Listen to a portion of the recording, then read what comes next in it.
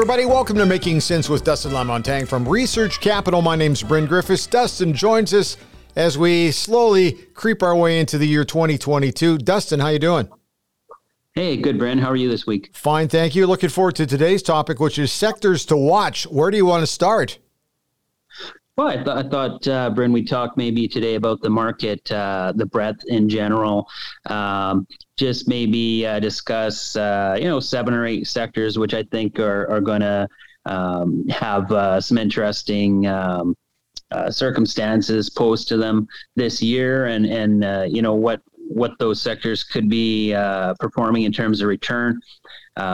I continue to within Canada, I'm very bullish on the commodities sector. I think the run up in oil and gas stocks has really got some legs. And mining stocks, after having a fairly steep rally in the first part of 2021, and then kind of falling off and plateauing in the latter part of 2021, I think the mining stocks have a long room to go up as well. When I look at the major theme of this economy seems to be trying to get the world off of commodities. And as a result, we're using more commodities than ever. So, you can switch transportation modes, but you're just switching from one commodity to another. If you want to go electric, you're going to use a lot of copper and cobalt and nickel. I'm definitely looking towards those sectors. Looking at sectors too, which might have a tough go. Perhaps if we get an increasing interest rate environment, that might be a little bit negative for utilities and real estate. Of course, just making financing a little more expensive, and that'll put pressure on prices. So from an upside, I'm really bullish, as I mentioned, on commodities, oil and gas and mining. Within those sectors, I think in particular, natural gas and copper look particularly appealing. So I will be having discussions with clients in regards to those sectors and what stocks and companies to buy. The pipelines, in my estimation, look better than they ever have. We can get very good dividend yields.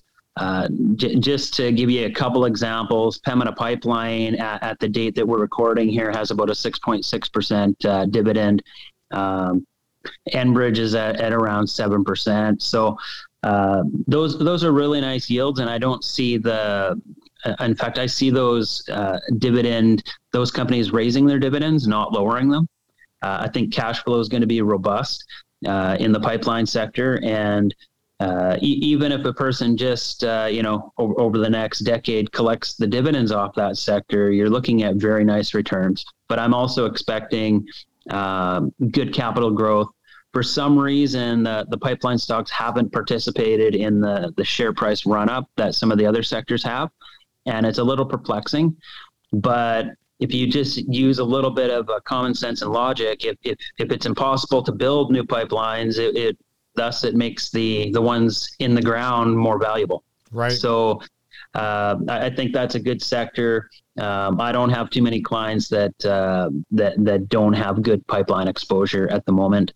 Telecom, I think that's still a good area for income. Not so much growth probably in the next year. I think there's other areas for share price growth, but certainly for those clients looking for income, the telecoms are going to present that, and also the defensive nature of that sector is always nice to add to portfolio diversification. So, outside of Canada, I think that U.S. tech continues to look very expensive to me. If you're looking at a historical price earnings ratio of the S&P 500 of around 12, and it's currently trading at 40, that's really on the back of the technology sector. You've got a lot of these stocks that are trading at, 80 to 120 times earnings. which is pushing up the overall PE ratio of the S&P 500. So I think that's an area I'm staying away from. On the flip side, I'm looking at U.S. healthcare saying, well, that's a fantastic opportunity.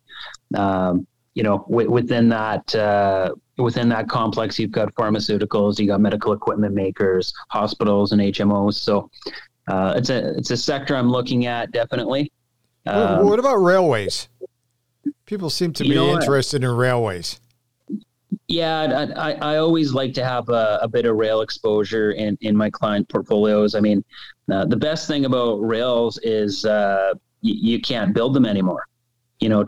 Try build a railway through any large urban center. It just wouldn't happen. It would be too expensive. Right. So the existing rail. And rail, to me, rail's starting to look like pipeline. You can't build them, so the rail and the pipe in the ground has to be worth more and more year after year, because it's still a very efficient way to ship. You don't have a more efficient way to get goods from the coast to your cities and towns across the country. There's no more efficient way than rail. Until air freight might get cost competitive, but that's a long way off. They would have to have bigger planes and cheaper fuel, and of course we all know what's happening with fuel prices. So, let me also bring this up, because some people are watching airlines very carefully and airline stock, because it seems to be, who knows where we're going with that, right? But have you been watching that as well? I know you are, because you're very curious. Yeah, I've tiptoed in my own investments. I've been buying and selling a bit of airline stocks, and for select clients that can handle the risk. Right. And mostly on the U.S. side, I've stayed away from the Canadian carriers. If WestJet wasn't bought by Onex a couple of years back, I would probably own WestJet stock. And Air Canada, I just don't like the government intervention at the moment. So I've been looking at a few names in the U.S.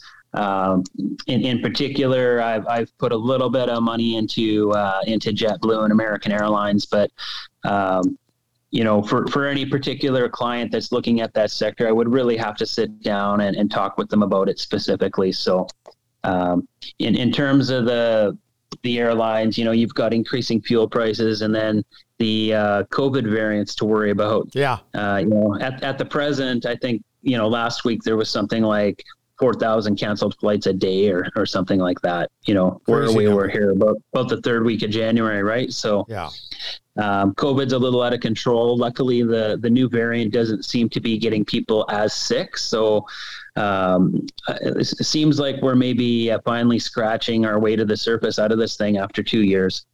Anything else we should touch on here before we wrap things up? Because I know you're watching a lot of stuff. Yeah, no, I think just in general, it's going to be a good year. I wanted to talk just about those little bit of sectors that I think will be good ones to watch and invest in.